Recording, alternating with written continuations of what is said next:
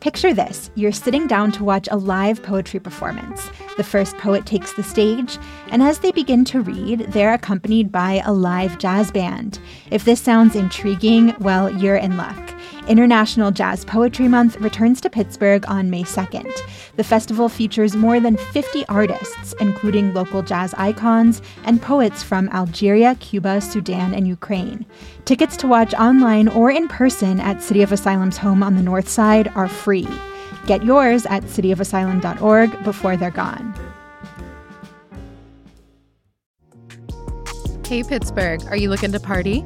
If you want to cheers with us here at CityCast Pittsburgh in real life, we're joining our friends at the Pittsburgh Independent for their print issue launch party. It's this Sunday from 6 to 9 p.m. at Bottle Rocket Social Hall in Allentown. It costs just $10 to enter, and you'll get a CityCast sticker plus 2 free copies of the newspaper. And if you have anything fun to say, you might just hear yourself on a future episode of the CityCast Pittsburgh podcast. Hope we see yous there.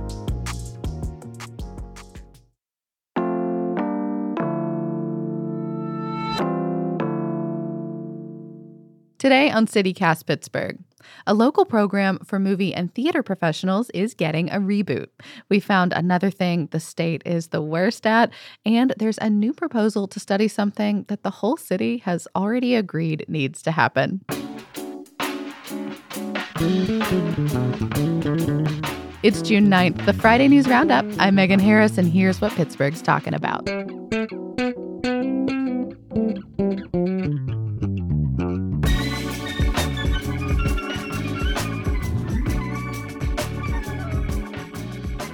I'm with CityCast producers Maria Carter and Mallory Falk. I'm cubed today. How have y'all been doing with the wildfire smoke this week? Okay, myself.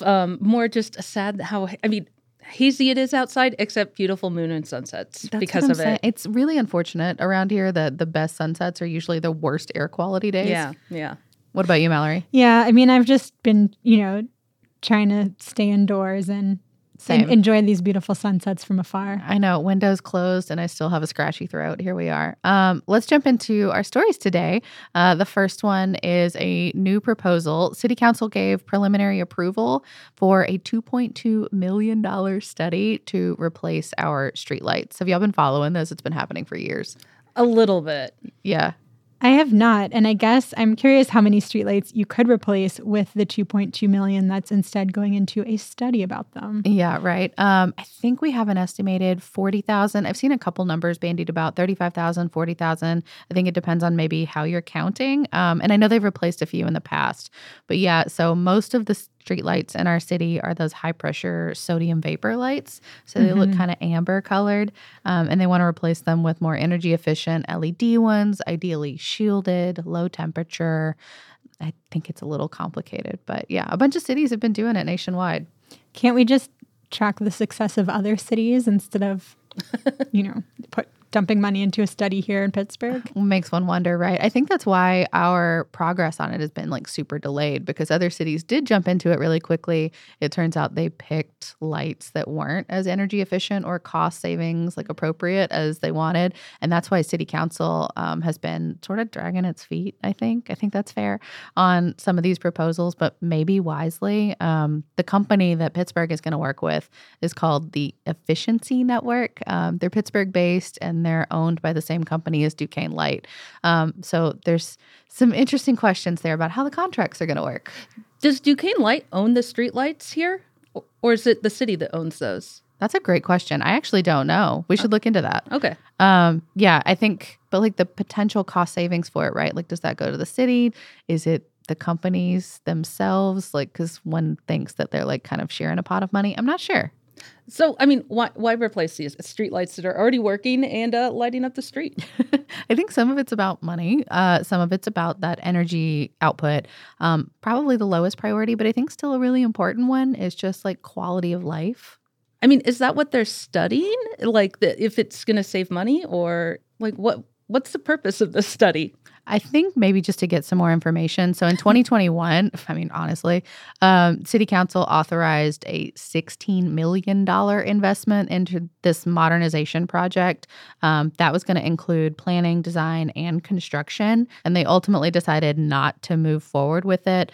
The Trib just reported this week that now they're going to break the contract into two parts. So there's going to be the planning phase is going to be one bid, and then the actual implementation will be a second one. And so now they're breaking apart and spending a couple million of that 16 million to see how to best accomplish that. It all feels very Pennsylvania to me. So study, then planning, then actually doing the thing. Maybe. We'll see.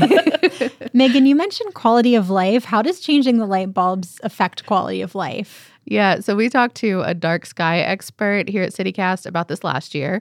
So, turning off unnecessary light, not shining it all straight up into the sky, not using blue light in dark spaces. Her name was Diane Turnshek, and I'll let her kind of get into the nitty-gritty of light pollution. Basically, just don't waste light. Don't use more than you need. Don't shine light upwards towards the sky because it's not doing anybody any good.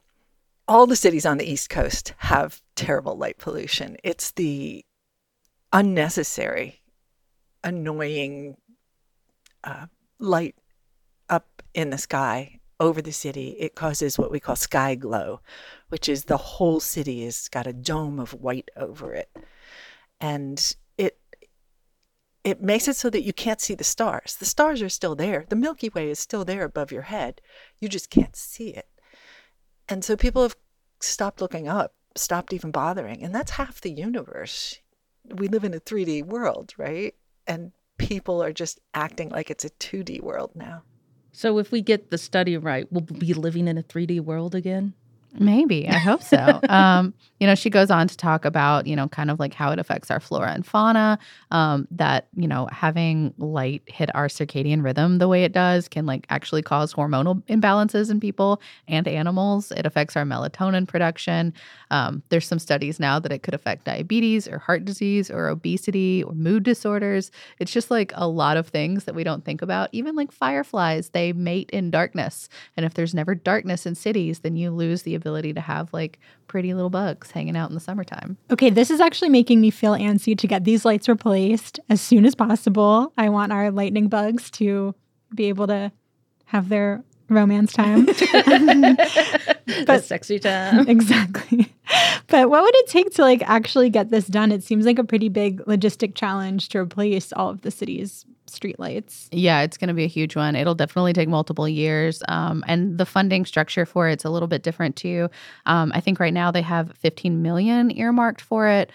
Some of that's from the American Rescue Plan Act from COVID, and some of it's bond money that comes from the Department of Mobility and Infrastructure. So it's going to take some time. And that's after, of course, the study component. Fireflies, lightning bugs, whatever you want to call it, y'all might have to wait a minute to get it on, but there's hope for you yet.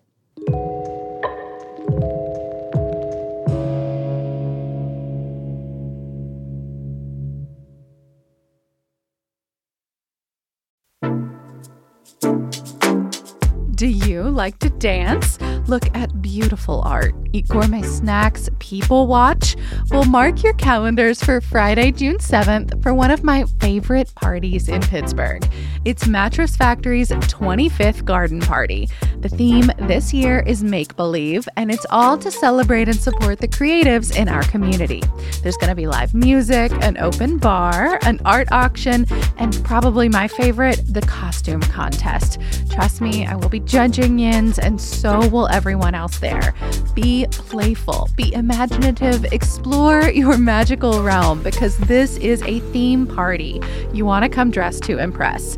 You must be 21 and up to attend, and rest assured, every dollar raised goes directly towards supporting the museum, its art, its education, and all of its community outreach initiatives. Get your tickets now to the 25th Mattress Factory Garden Party. They are in our show notes and online at mattress.org. So from fireflies to another tiny creature. This one's far less pleasant, though. Yeah, we're talking ticks, Megan. Oh, yeah, no. Gross, right? Have you all had a tick bite? Not that I know of, somehow. And I played outside constantly as a kid. I had gardened so a lot. many as kid. Really? Yeah. I haven't, but what's funny is, when I adopted my dog, I was living in El Paso, Texas. And when we moved here, one of the first things the vet asked was like, have you gotten your dog a tick vaccine? And it was just like a thing you didn't need to think about in the Southwest. Yeah. Because that region hasn't been hit the same way like New England and the East Coast have. And that was a rude awakening into what I had just moved back into. And what I think Mallory's alluding to here is it's not just the ticks that we're worried about, but the diseases that they carry, especially Lyme disease. Yeah. And Pennsylvania has a dubious honor. Oh, no. I know.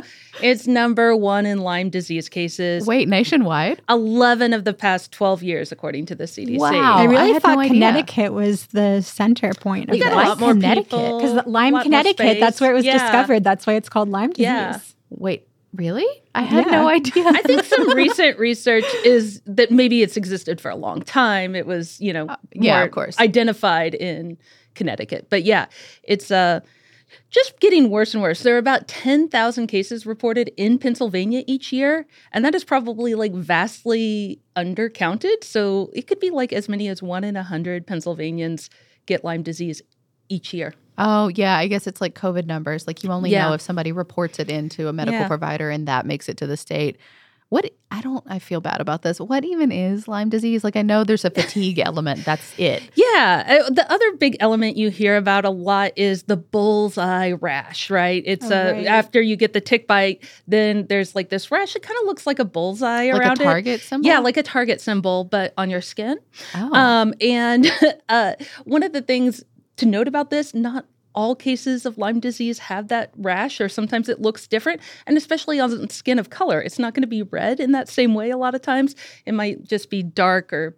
And so don't assume just because I didn't have a bullseye rash that you don't have Lyme disease if you're feeling some of the other effects. Yeah. What are those effects? Yeah. Well, a lot of it is fever, headache, joint stiffness, and it can take up to a month to develop some of those early symptoms. Joint stiffness. That's it's Yeah. like having the flu. That just sounds terrible. Yeah, and then it can go on from there, and then people have like post-Lyme syndrome as well.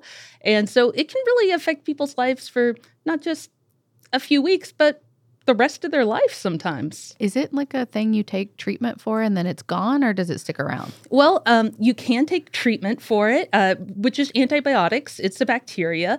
And so, but some people, even after being treated, still have symptoms. Oh. Do we know why Pennsylvania is number 1? Is there like anything unique to this state? Or are there a lot of people who want to self-report who live here, like are Pennsylvanians more responsible? Yeah. I mean, We also have a lot of wooded area and a lot of farmland, and we're big. Yeah, we also have a lot of deer. We have a lot of mice out in the forest. There's it's the white-legged mouse, I believe. Wait, what? That it is a carrier of the ticks that then carry Lyme disease. It's the country mice's fault? It's the country mouse that, is hurting us city mice over here. But yeah, so, it's partly because these spread. Another thing, climate change could be affecting some of the numbers and increasing the likelihood because ticks. What isn't climate change destroying? Yeah, right. But so climate change, warmer, wetter temperatures are great for ticks, and that could just mean more of this in the years to come. So, I mean, I when I go outside, I try to make sure, like, if I'm going to be in a wooded area, I have like long pants and socks and stuff like that. Is there anything else you can do to try to stay safe or keep away from these things? Yeah, there's some sprays you can spray on yourself. And then, the really important part about Lyme disease is really getting any ticks off yourself as soon as possible. It's not just like it bites you and then 2 seconds later you have Lyme disease. It's really trying to get that tick off within the first 36 hours. That's a much longer runway than I expected. Yeah. I mean, still monitor yourself. I think I was thinking of this like a snake bite, like it's venom and it's just like taking over like Spider-Man. No, it's slow acting. It can really take up to a month to get some of those symptoms. And so the advice is, if you get a tick bite, remove it with tweezers. And you have to get the head. Is that right? Ideally, if some of it's left in, you're at risk for infection. But the other big thing is save those ticks if you do get a tick bite, and you can send them in for free as a Pennsylvania resident to ticklab.org. And they will test it for Lyme and a bunch of other tick-borne diseases. And, you can just find out that way. Oh. Yeah. Just a plastic baggie. You don't have to do anything all that special to send it in. Boy, I never would have thought of sending in a bug to a lab, but new learnings all around. Yeah. And the other thing is, see your doctor. If you do have a tick that you think has been attached for more than 36 hours, you can get antibiotics very early on. This all seems very bleak. Yeah. Are there any signs of hope here? There actually are signs of hope. And I think the one big one is a vaccine for humans. Currently, there is a canine vaccine, so your dog can be protected. And as you know, Mallory, but yay, zero. Zero. But for me and you, there's a phase 3 trial in the works. So, that could be coming in the next few years, a vaccine for Lyme disease. So it's just hilarious to me that I didn't even question the fact that we could bring in our dog for a vaccine for this, but I couldn't get one myself. It never occurred to me to wonder why that was. Yeah, there was actually a human vaccine earlier, but it was taken off the market over some safety concerns. I think it was about the time that a lot of people were getting concerned about vaccines and autism. And I don't know the whole story there, but yeah. Mallory and I are heavy sighing over here. Aren't we all? And the other thing, the people that you send the ticks to, the Pennsylvania Tick Research Lab, is doing all kinds of research and trying to figure out more about ticks and how they migrate and blah, blah, blah. I feel like I'm minimizing their research there, blah, blah, blah. But, so we can Very have better important blog. So we can have better maps and understandings of, how humans and ticks interact and what can keep us safe. So we've done lights and Lyme, and now we've got Limelight. Yeah, happy to bring it all home. So Pittsburgh, since 2019, has had this program to train folks for kind of behind-the-scenes jobs in the film industry. And that program is expanding now. The Pittsburgh Film Office and Pittsburgh Public Theater just announced that it's teamed up to form something called Create PA, Film and Theater Works. That's going to train even more folks and even more jobs to help propel them into both the film and theater industries here. What kinds of jobs? Yeah, so the current program trains for things like electrical worker, grip, and hairstylist. Mm-hmm. And this is what's a grip? They're the people that literally hold the microphones above and things like that, or various equipment. I've been a grip before. It's one of the few film credits I actually have. Ooh. So now it'll expand to include jobs like carpenter, set decorator, wardrober, and it's going to have that focus both on film and the theater, which apparently I was reading some reporting in WESA that this is kind of unique, outside of New York. Most training programs don't cover both arenas, but that the skills are really similar for both theater and film. And so this will enable people to go into either industry. The thing that strikes me about these kinds of positions too is that some of them are certification work, but they're not college degree requirement. You don't go to school for that in the same way. And also a lot of them are, or maybe all of them are union jobs too, right? Yeah, exactly. And, part of this program is you're paired with a mentor and then you're put on the path to union membership. And so it's really, if you can get into this line of work, it's a pretty solid and accessible line of work to go into for folks here. That's really cool. It kind of feels like some of this is playing into that whole idea that Pittsburgh could eventually be the Hollywood on the Mon. Have y'all ever heard that phrase? Not without laughing. I understand where it's coming from, right? There are a lot of movies shot here, right? Movies and series, especially here recently. There's been a lot of fun ones.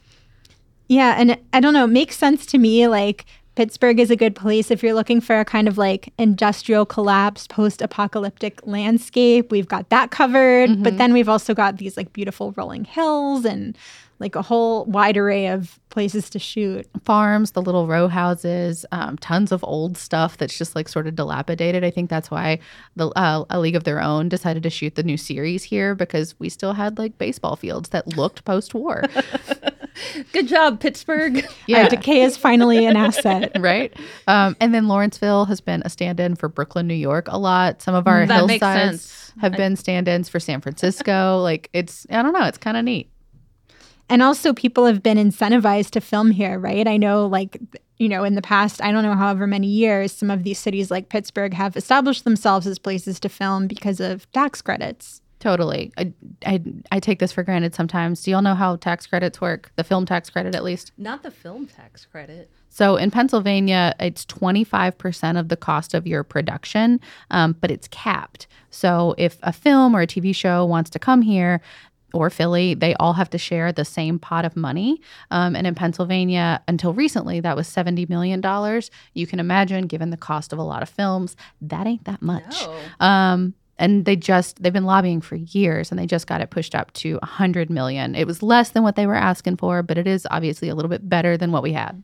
So that increase is an exciting development for folks in the film industry, but also last fall, I guess officials broke ground on this new film studio near the Cary Blast furnaces called the Film Furnace.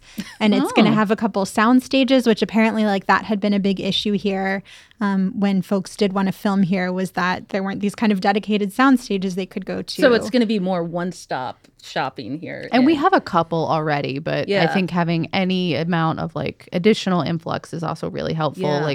The last figures I saw was something like 30,000 workers statewide are working in the film business, including vendors and contractors and everything. So that one time you held something in that was in a different state, actually.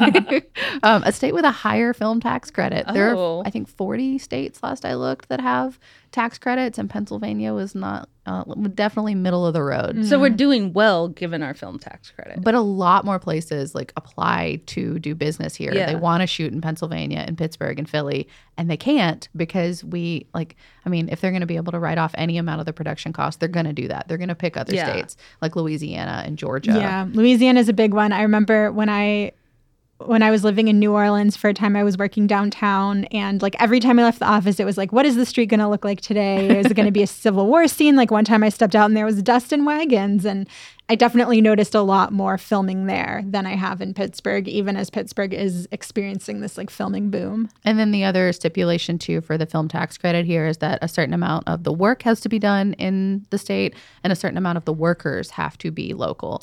So this really will help people get that tax credit too. Yeah, ideally. And I think with the increase this past year, it also sets aside just a small portion of that for Pennsylvania films. So not just outsiders coming here wanting to use our landscapes or our workers, but people here locally who want to create something from within. So this is my chance to throw my podcasting career to the wind and go for Hollywood on the Mon. Yeah, do it. So yeah, this, like I said, this program started in 2019. Now it's expanding. And so right now it's in the stage where they're kind of figuring out what this larger joint project is going to look like and recruiting students. So stay tuned for more about, when applications open up to participate in this training. And we'll put what we do know in our show notes. That's all for today here on CityCast Pittsburgh. Our music is by Benji. Mallory Falk is our lead producer. Maria Carter helps make the show. And a special shout out this week to the Philly pod team too. Laura Benshoff, Abby Fritz, Elizabeth Kama, We Miss You Lizzie, and Trinae Nuri.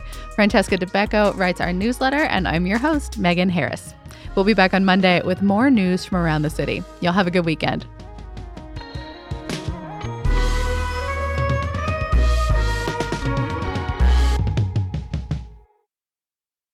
I'd just walk out of the office, go to get a coffee, and a wagon would fly by.